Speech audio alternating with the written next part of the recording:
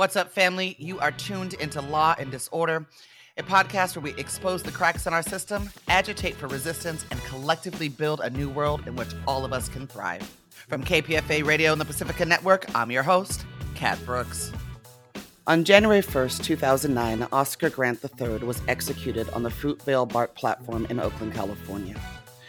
What resulted was a protracted struggle for justice in the streets of Oakland and Los Angeles, which reverberated around the globe, including in Arab countries like Egypt, where freedom fighters during Arab Spring held up signs that said, "I am Oscar Grant," and Palestine, where resistors there provided Oakland protesters with solidarity and tools to engage in what was a literal war with the state in the streets.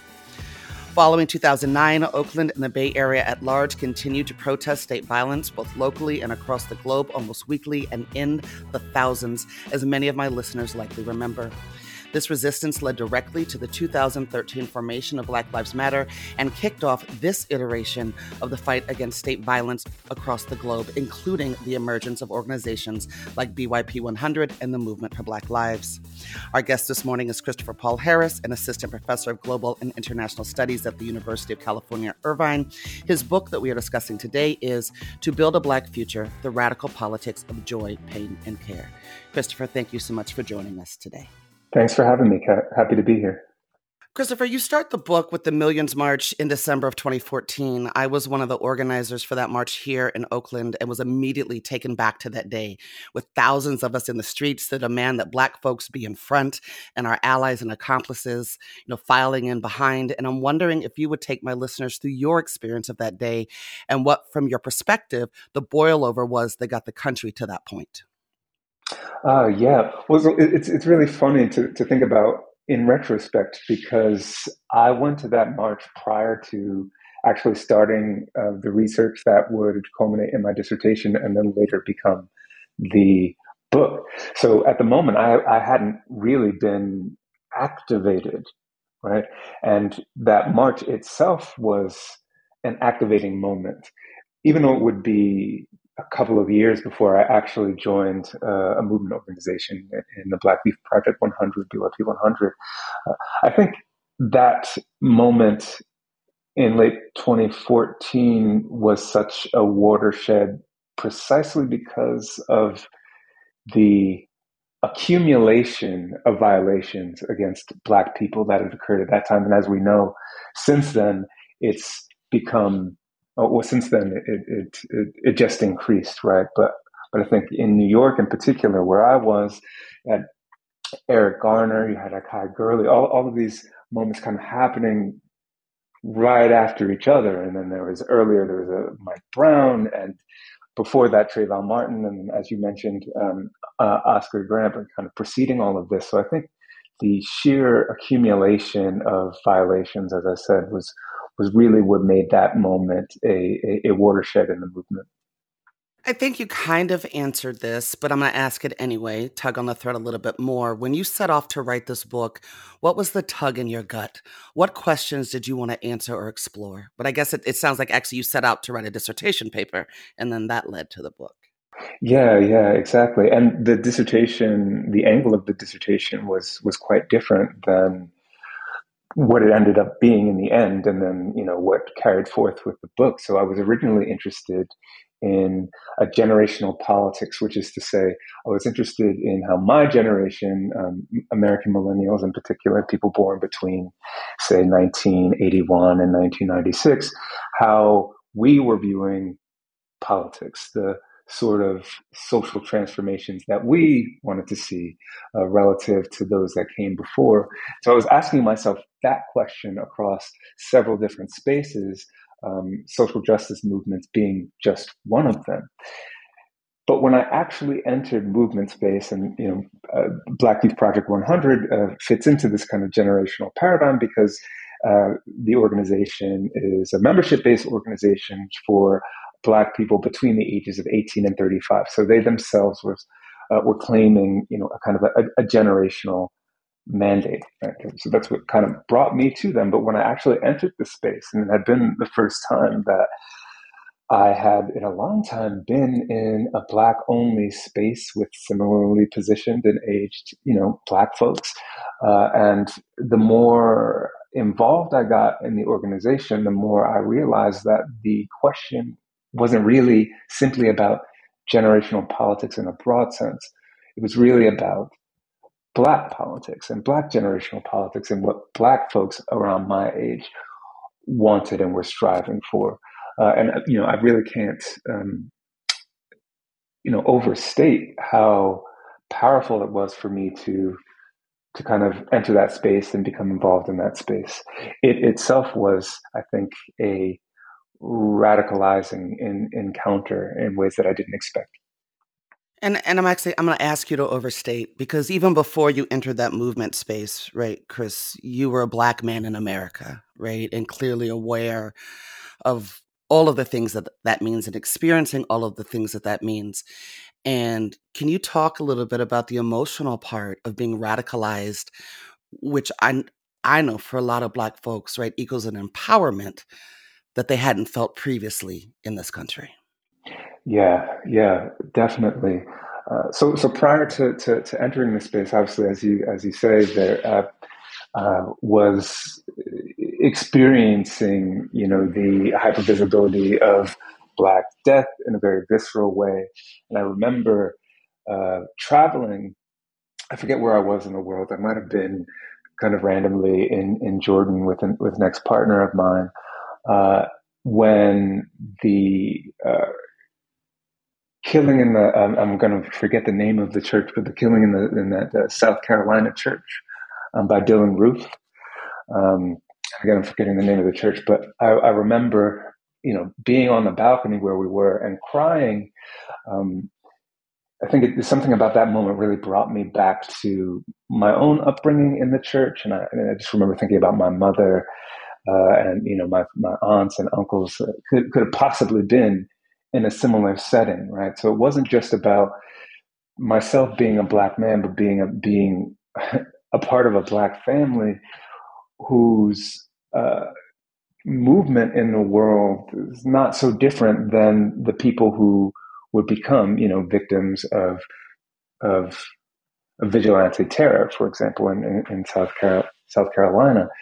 But the real radicalizing thing for me in entering movement space wasn't simply about the experience of being Black and what that made or what that makes Black people available for when it comes to state violence. It was really about the sense of being in collectivity, right, with other Black people. The sense of, and that's that kind of that empowerment piece that you're kind of referencing was like, oh, well, wait a minute, like we can do something about this. We're not gonna just stand for this. And in the process of trying to do something about this out there in the world, we were doing something for each other, imperfectly, no doubt, but doing something for each other by sharing space, by you know uh, becoming a container in some ways for the grief folks were feeling about uh, what is a structural condition of Black life in America and around the world, um, but also a opportunity to engage in strategic and tactical thinking, an opportunity to engage in political education, an opportunity to sharpen our lenses and our analyses of what, why, and how of Black subjection and the things that we might be able to do to bring Black folks closer to liberation. Thank you so much for that. I'm just going to say the name of that church is the Emmanuel African Methodist Episcopal Church. And as you were talking about that, I'm going way off script now, but as you were talking about that, I mean, you do mention this in the book too. I think there was a similar visceral experience, right, when we saw our grandmothers, our grannies, executed inside of that the shopping market in Buffalo, and a similar Mm, radicalization, right, of folks because of that connection to not just being a Black person in this country, but our Black collective consciousness. yes, yes, exactly. Chris, one of the themes, if you will, of the Black Lives Matter movement that emerged was that all Black lives matter, meaning Black queer lives and Black trans lives, lives that at best weren't lifted up in prior upsurgence of Black movements. And I'm gonna get you to talk more about intergenerational differences in a bit.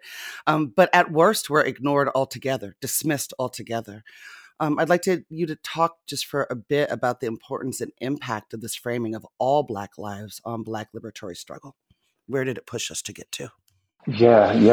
It's an important contribution of Black feminist praxis, right, that, in my estimation, really could only have emerged in a way that it has, right now, because of the influence of post 70s, early 80s Black feminist theorizing, both in and outside of the academy. And I think this is a really important point, especially when you think about BYP 100 in particular. Cathy Cohen, a very important political scientist at the University of Chicago, had a very big hand in a central hand in convening the activists and organizers that would later form BYP 100 and helping to shepherd BYP 100 in its initial years. And Cathy Cohen, as a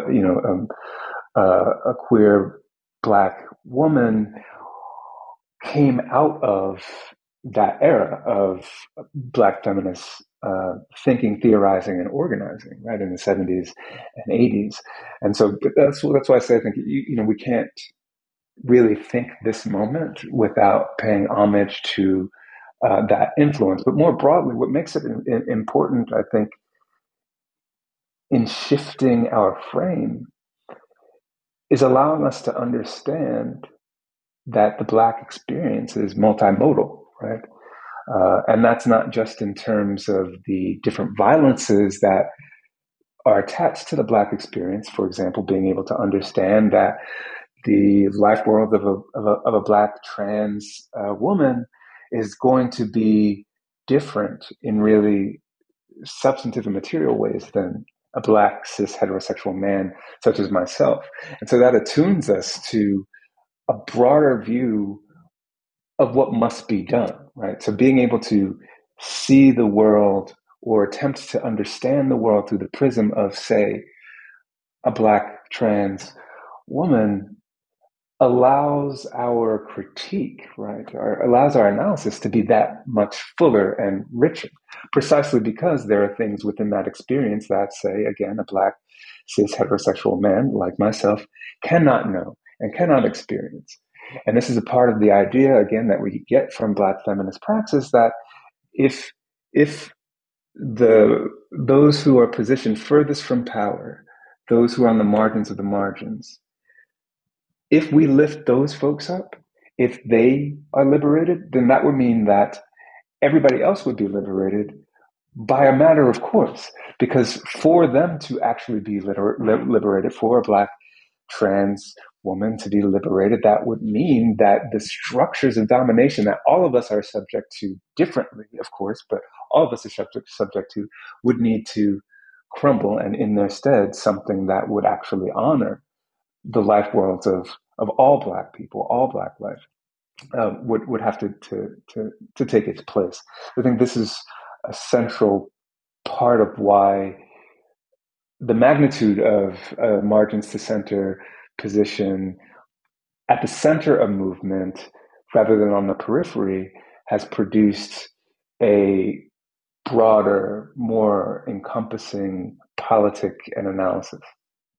And that actually is going to segue me to something that I was going to ask you later, but I think here is appropriate because I agree with everything you just said, and that was so critical. And as a Black organizer, one of the things that does still concern me about our current moment, or the moment, since 2009 to now, is that the demographic that the Black Panther Party would have called the lumpen, the most oppressed, the most marginalized, the most disenfranchised of us Black folks. And for my Bay Area listeners, I'm talking about Black folks that live in the Bottoms or East Oakland, are not accessing this current political moment or very engaged in shaping it. And as an academic, I'm wondering and you sit at an interesting crossroads because you're an academic and you've also deeply submersed yourself in movement. Your thoughts about that, and what, if anything, you think needs to shift? Wow, yeah, great question, and great point. I mean, obviously, not obviously, perhaps, but and I talk about this a little bit in the book. Um, there are and have been and continue to be, as you say, class contradictions, right, within the context of our movement. And one of the difficulties that I saw while participating in BYP 100 in New York City was this chasm between what some of us would understand to be our base, right, which would be other 18 to 35-year-old Black, queer, like that kind of younger generational demographic. So some people would claim that to be our base, and then others, rightfully so, if we're an 18 or 35-year-old organization, those are the people we might want to kind of really engage with. But at the risk, well, maybe risk is the wrong word, but while somehow not recognizing that actually our base ought to be everyday Black folks, no matter how old they are in the community. And I think there's a lot of struggle in figuring out how best to hold both those things, particularly the ability to go out and talk to Black folks who probably still believe in the police, right? Or Black folks who don't appreciate the importance of a Black trans woman, or like would be critical of that, right? And I'm not sure, to be completely honest with you, I'm not sure that we collectively, as an organization, I'm talking about BYP 100, in my experience of it, other organizations might be more or better embedded within communities to avoid some of this. So in my time BYP 100 in New York City, it was I'm not sure we ever overcame that problem. And the solution to that has to be a willingness to be in community with others and meet them where they are. I mean, we preach that as organizers, but that's easier said than done, right? But there's no other way around it. We need to be able to be in community with our communities, meet them where they are, and provide as best we can the resources that we have, through political education and just having hard conversations with folks, to get them to see that this collective struggle that we're all in requires a different outlook than they might be used to.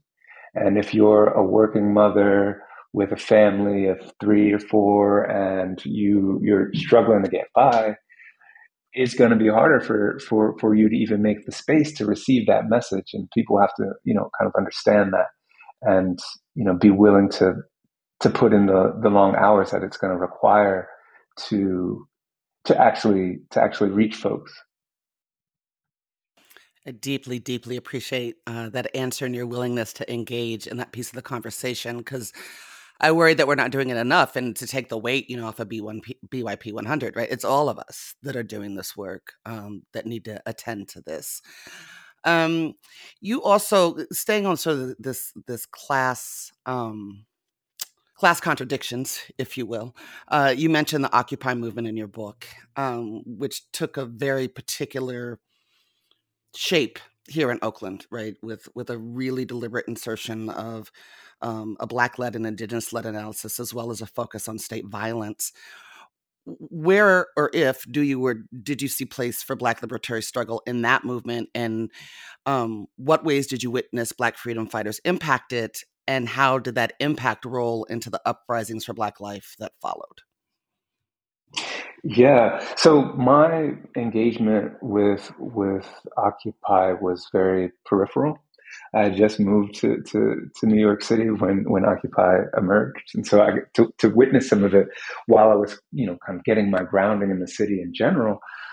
But my impression, and you can't, you have to take this from the position of someone who was kind of on the periphery of it.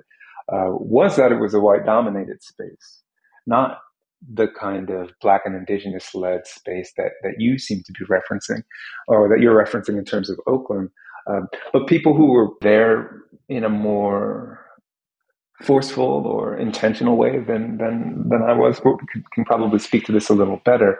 What I can say that is carried over from that moment, which I suppose is carrying over from the emergence of the new left in the 60s and 70s, is a kind of horizontalism, right? Is a desire to be not leaderless, but leaderful. Now, as I understand it, that was practiced in a really inadequate way when it comes to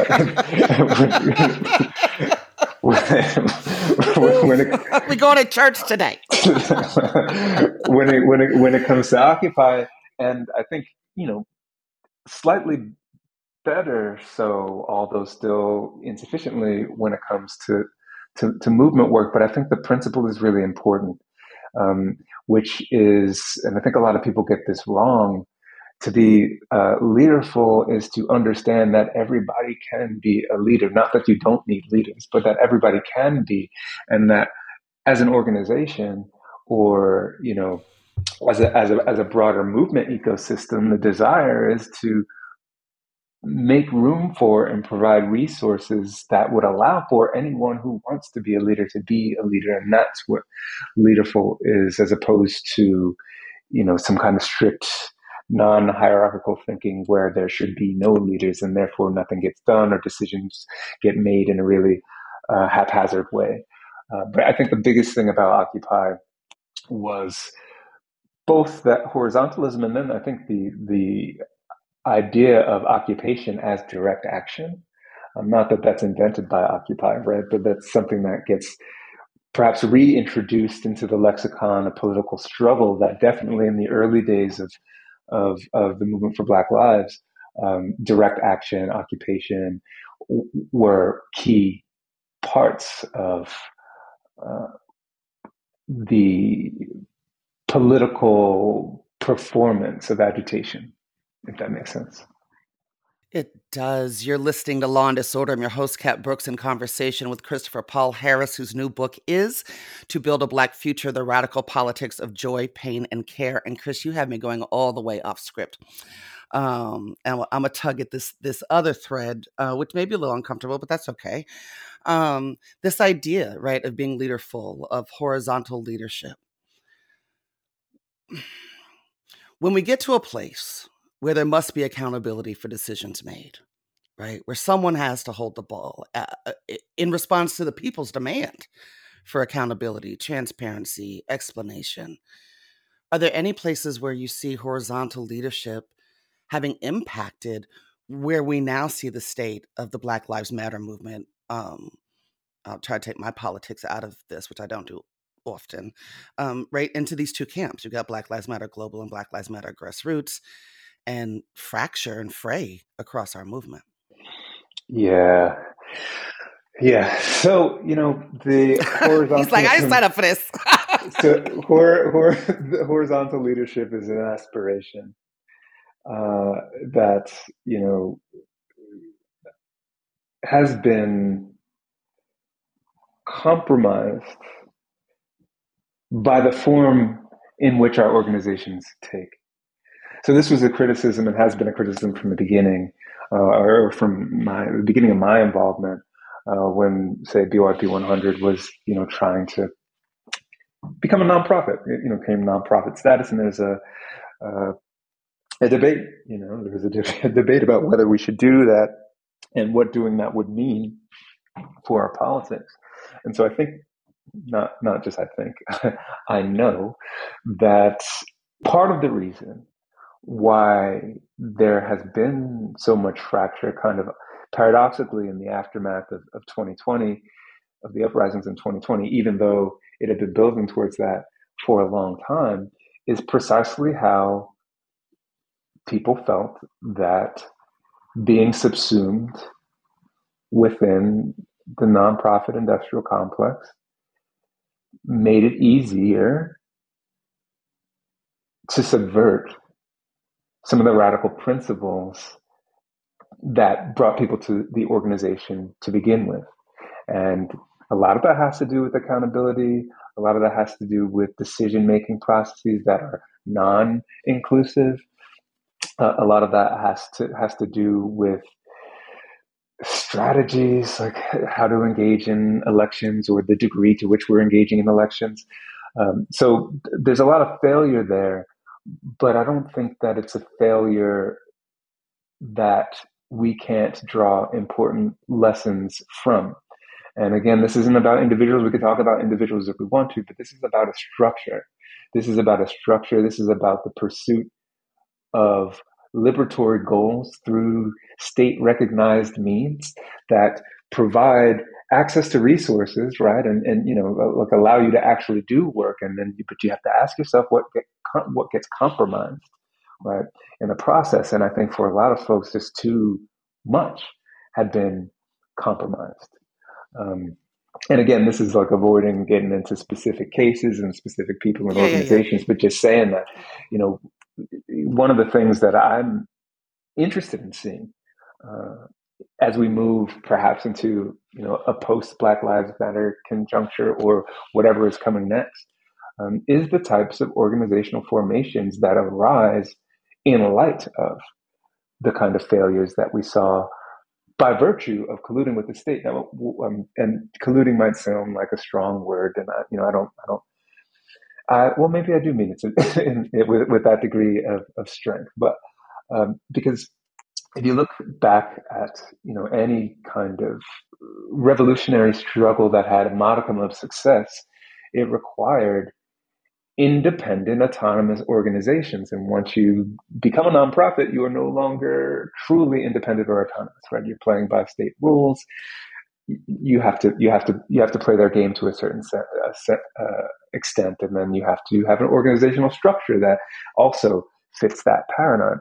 So again, it's not a direct criticism on people who have pursued that route. It's important.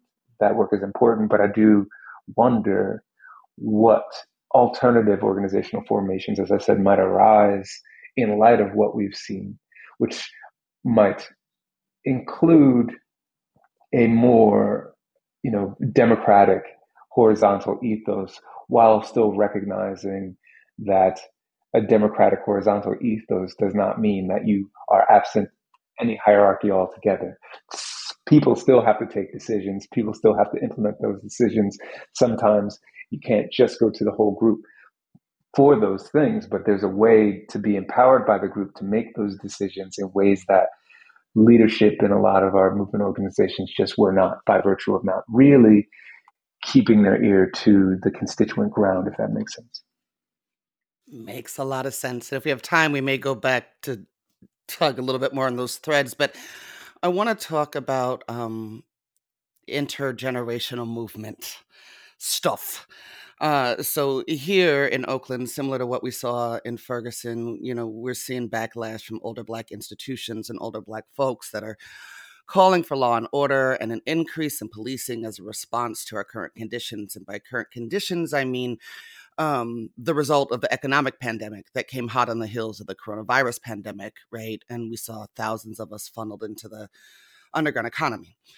Specifically here in Oakland, we've got the NAACP blaming a defund that never happened, using Black Lives Matter slogans to fight to reinstate corrupt police officers, and aligning themselves with right-wing politics to build political power.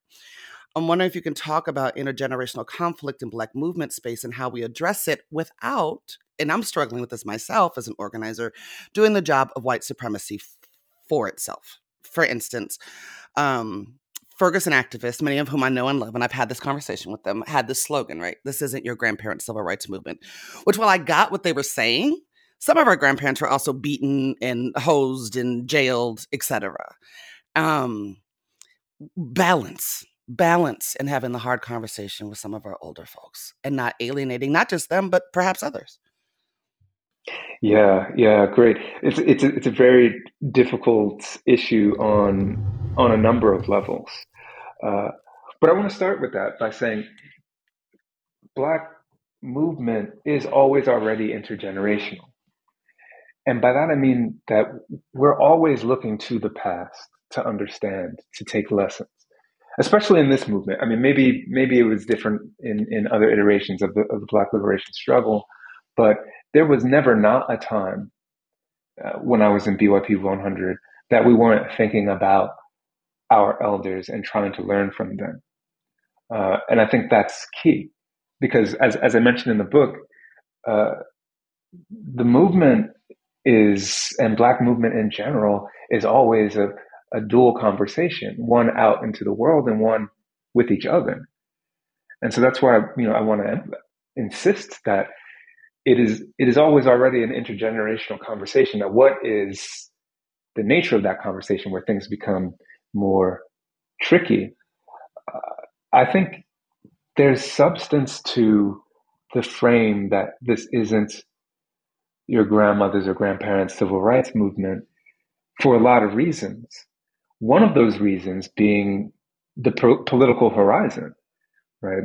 People today are talking about abolition and thinking abolition not just about the end of the carceral state, but of, the Western institutions as such, liberalism, capitalism, right?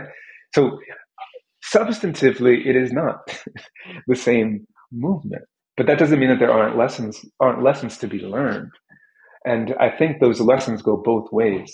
So oftentimes the onus gets put on younger folks or younger generation to be deferential or to trust or respect the leadership of our elders, when the fact is sometimes we just don't, and we shouldn't. And that's a dual dialogue here where they need to understand, well, why are people rejecting the NAACP, right? There are good reasons for that.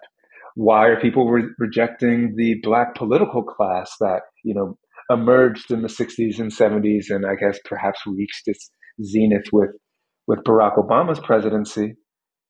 And yet, during Barack Obama's presidency is when the Black Lives Matter movement emerges, right? So these tensions and contradictions, often along the lines of class, but also along the lines of age and the expected deference that young people, Black young people in particular, grow up Black. There is especially in a church context, there is a way that you are taught to be deferential.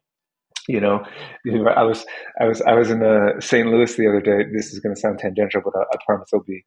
I'll bring it back. I was in in St. Louis, giving a talk at a university there, and this very, very, very lovely administrator, Black department administrator, was so great and reminded me of my aunt, or whatnot. And she referred to herself, and we referred, of course, to her.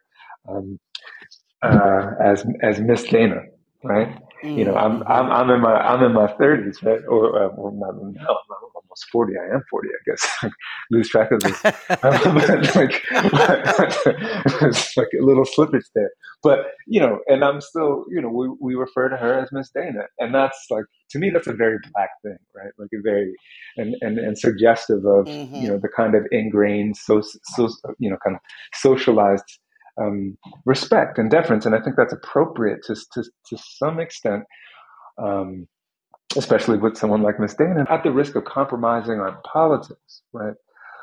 So there's a moment where we need to insist that the Black political class, the Black elites financially, upper middle class, wealthy Blacks, need to do more listening than lecturing, right? They need to do more, struggle more with themselves to understand the transformations that have taken place in Black politics since they came to their political consciousness, since they came to their political offices, since they formed their organizations. Right?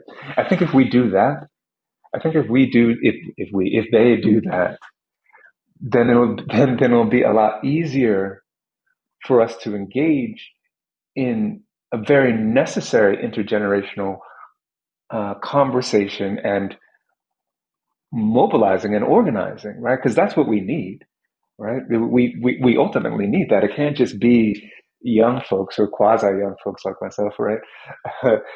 We need to be hand in hand on this, and that means we got to go. It has to go both ways. That was a long-winded response, but I hope I'm getting at some of the questions you're putting forth with that. You absolutely are, and I'm really gigging on our conversation. And I'll just say this, and I'll move on. It's also why political education is so important. So here in Oakland, one of the things that I've been trying to gently remind folks that are like, how could the NAACP do such a thing, and reminding them that their praxis, right, has always been proximity to power in order to affect change. So actually, this current apple is not falling all that far from the proverbial tree. Staying a little bit on this line of thinking, we are barreling towards a 2024 presidential and ticket election cycle with a Black populace that is largely disappointed in the Democratic Party, a party that could not even pass any meaningful legislation to interrupt state violence, despite tens of thousands, hundreds of thousands of people in the streets, backslid on defund promises, and failed to protect Black voting rights. That is now going to ask us again for our support come November. And I don't want to leave Palestine out of this and Black solidarity with Palestine, right? And large swaths of Black folks saying no to genocide. From where you sit, what should our engagement with electoral politics be in this moment as we get towards November and we see what the possible alternatives are? Where do you see openings? Where are you concerned? Yeah, my position on this is, I think, a pretty simple and straightforward one. There is no reason for us to believe in Joe Biden and the Democratic Party. They are, the other side of the same coin that the Republican Party is, which is invested in capitalism and in a liberalism that is in no way about collective and social well-being, right? So we shouldn't invest in that as an end. At the same time, legislation that passes on the federal level, but especially on the local level, has material effects in people's lives, right? Not only that, for most people, when they think about politics and the political, what are they thinking? Elections, Democratic Party or Republican Party or whatever. And so that goes back to the sense of meeting people where they're at. In other words, we can't abandon the fact that the material objective fact that the majority of people in this country, and I imagine around the world, are psychologically invested in the political system as it is. So we have to engage that reality. If we don't, we're ceding ground to all of the people who themselves are invested in it and trying to manipulate it, right? So I guess what I'm trying to say is that we need to maintain a both and strategy. We have to engage in elections, as I said, because that's where people engage. The majority of people engage, and there are material impacts. At the same time, we have to make it clear, one way or the other, that the political system as such cannot be an end. Voting cannot be an end. We need to do our best to hold the people who actually get in office accountable, but we need to be mobilizing towards something outside of that, right? Something that, or a vehicle that allows people to see the insufficiency, not just in, say, the Electoral College, but in the presidency as such, in the Supreme Court as such, in Congress as such. So we don't just want tweaks to those things to allow more people who look like us opportunities to be a part of it, right? No, what we want is something different altogether. This is the nature of abolition, right? At least as I understand it, that it is a desire and an urgent need for something else. I mean, I'm glad that you brought up Palestine. Thinking about the presidency, for example, how is it that Joe Biden gets to decide in our name that we're just going to support Israel, right? They haven't even passed legislation about that yet.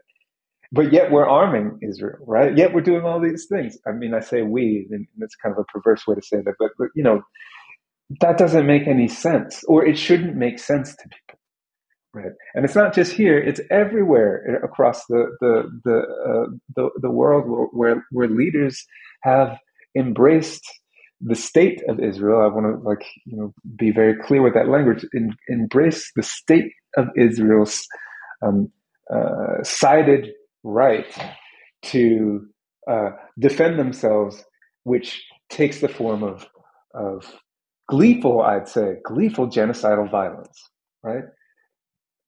And obviously, the American people, or the people here, and say in the UK and in a lot of other places, don't want that.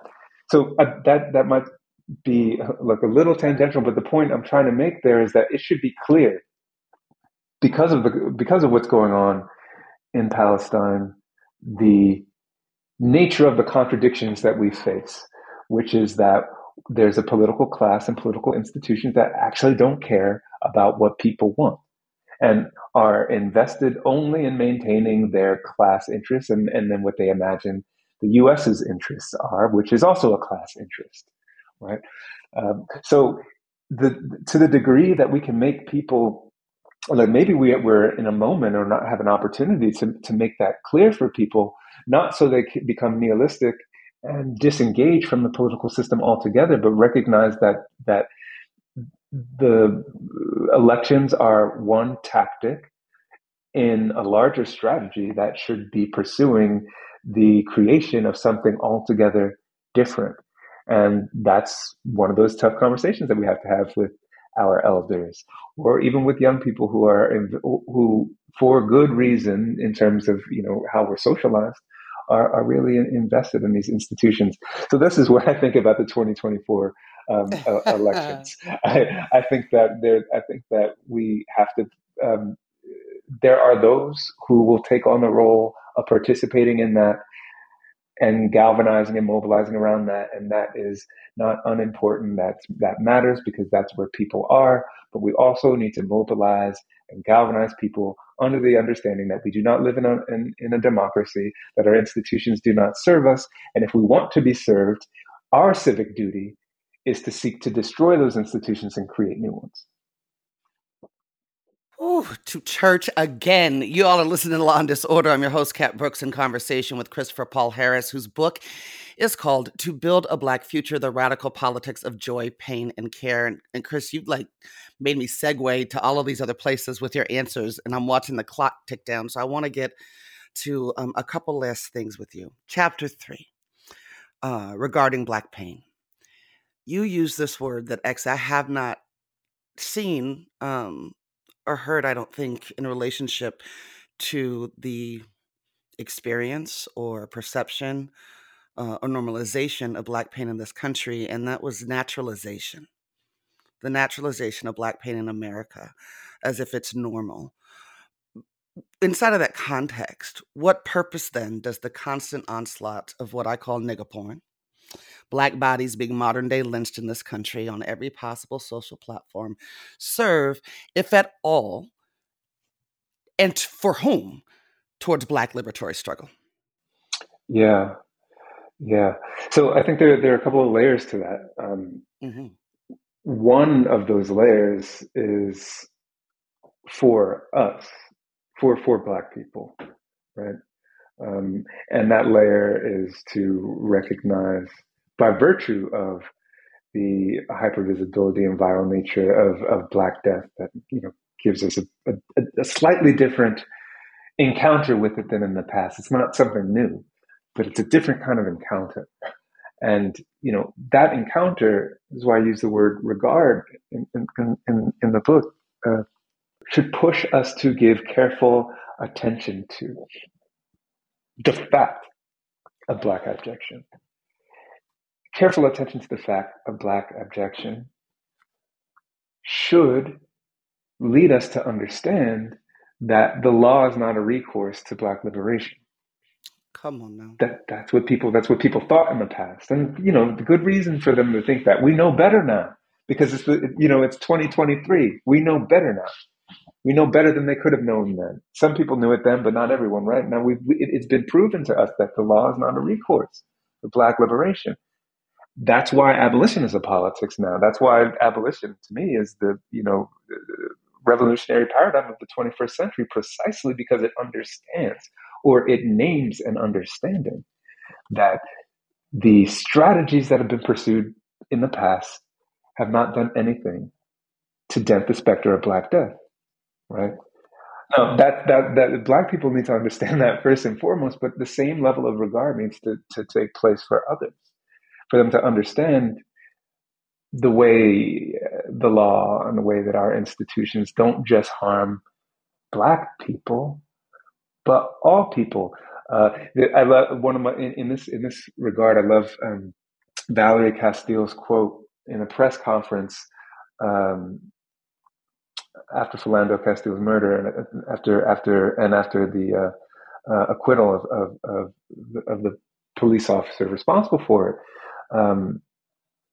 She said, I'm paraphrasing now because I don't remember the exact quote, and something to the extent that this city, my son loved this city, and this city killed my son.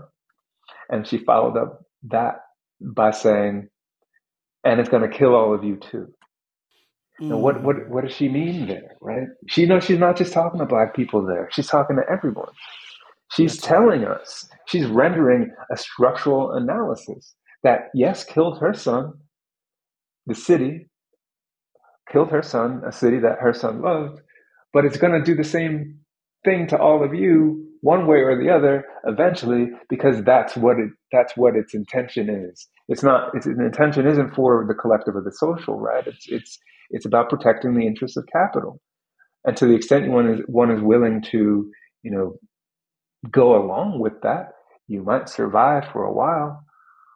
But just think about, the coming climate catastrophe, right? We're wheelbarrowing to all kinds of disaster, and it's a structural problem. So to bring it back to Black bodies in pain, right?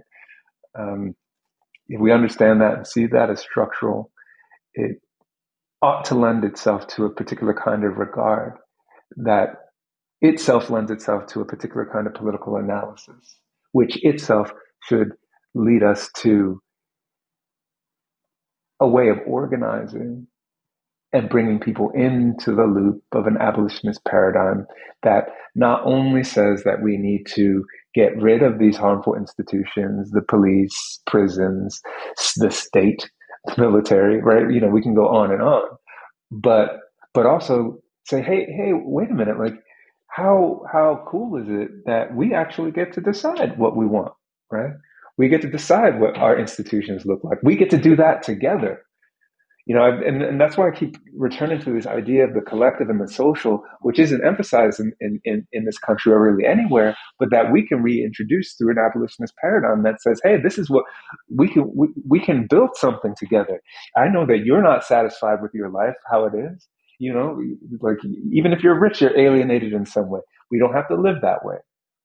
So there's a call that begins with the Black body in pain that extends, to my mind, to a larger structural critique that is both an urgent, that is representative of both the urgent necessity to undo, but the creative capacity to make.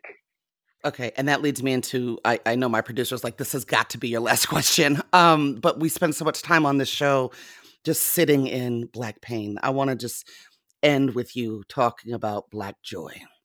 Chapter 4, A Joy for Rebellion. I was at a beautiful protest the other day. It was beautiful. Not called for by Black folks. And in a debrief, one of my Black comrades said, what I missed in that moment, it was the first non-Black protest they'd been to in quite some time. What I missed in that moment was the joy of Black resistance.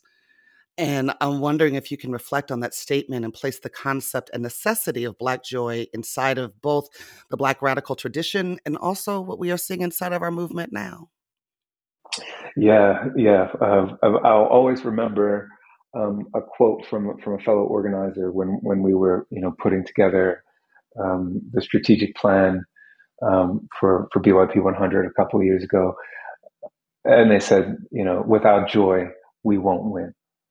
Uh, and I think that that's such an important sentiment, and it's important for a couple of different reasons. One, joy helps us not simply be weighed down by pain and anger. Right? It's a different recourse. It's the recognition that Black life is lived and thrives despite pain, right? But it's not just a counterweight. I mean, it has always been a prefigurative politics, right? Whether you're talking about the, um, kind of the illicit parties on the plantation that the historian Stephanie Camp talks about, or uh, whether or singing and dancing in the streets during the 2020 uprisings, right? They're a way of inviting people to a future that's yet to come, right? But that's simultaneously lived in the here and now. And that's what makes it a prefigurative politics. The world on the other side of abolition is one of joy, not of pain. It's one where we care about the collective, about the social, which allows us to see the beauty and the political power of joy, of culture, the politics of culture connected to joy, dance, singing, movement, right? There is no way that a revolutionary politics can sustain itself without that kernel, right? That kernel that gives you a vision of what could be on the other side of this struggle that you can have as an embodied practice right now. And I just don't see how you get people to want to actually sit the long hours of organizing and or planning actions or even in a march without recognizing, celebrating, and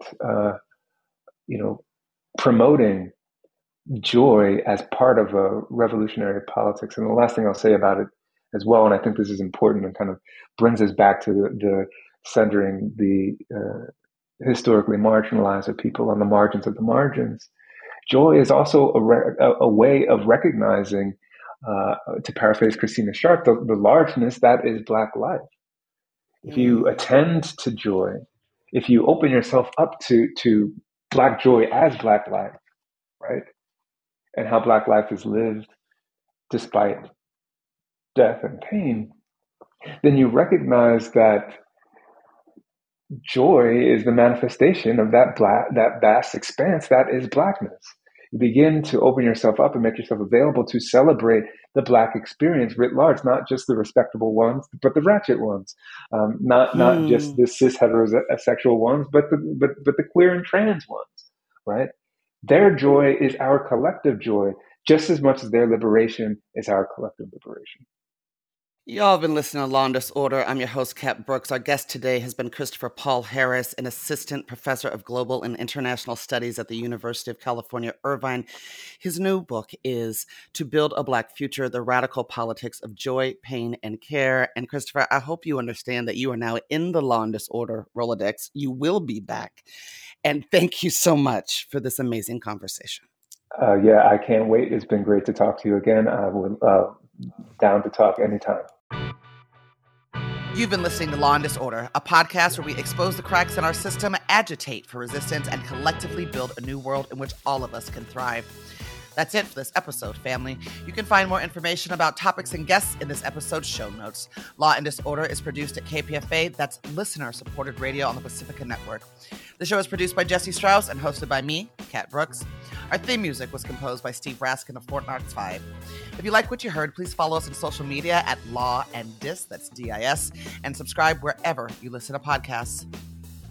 Feel free to holler at us about something you heard or send us a show idea at lawanddisorder@kpfa.org. You can also find our content live at 8 a.m. weekdays on KPFA. That's 94.1 FM in the Bay Area.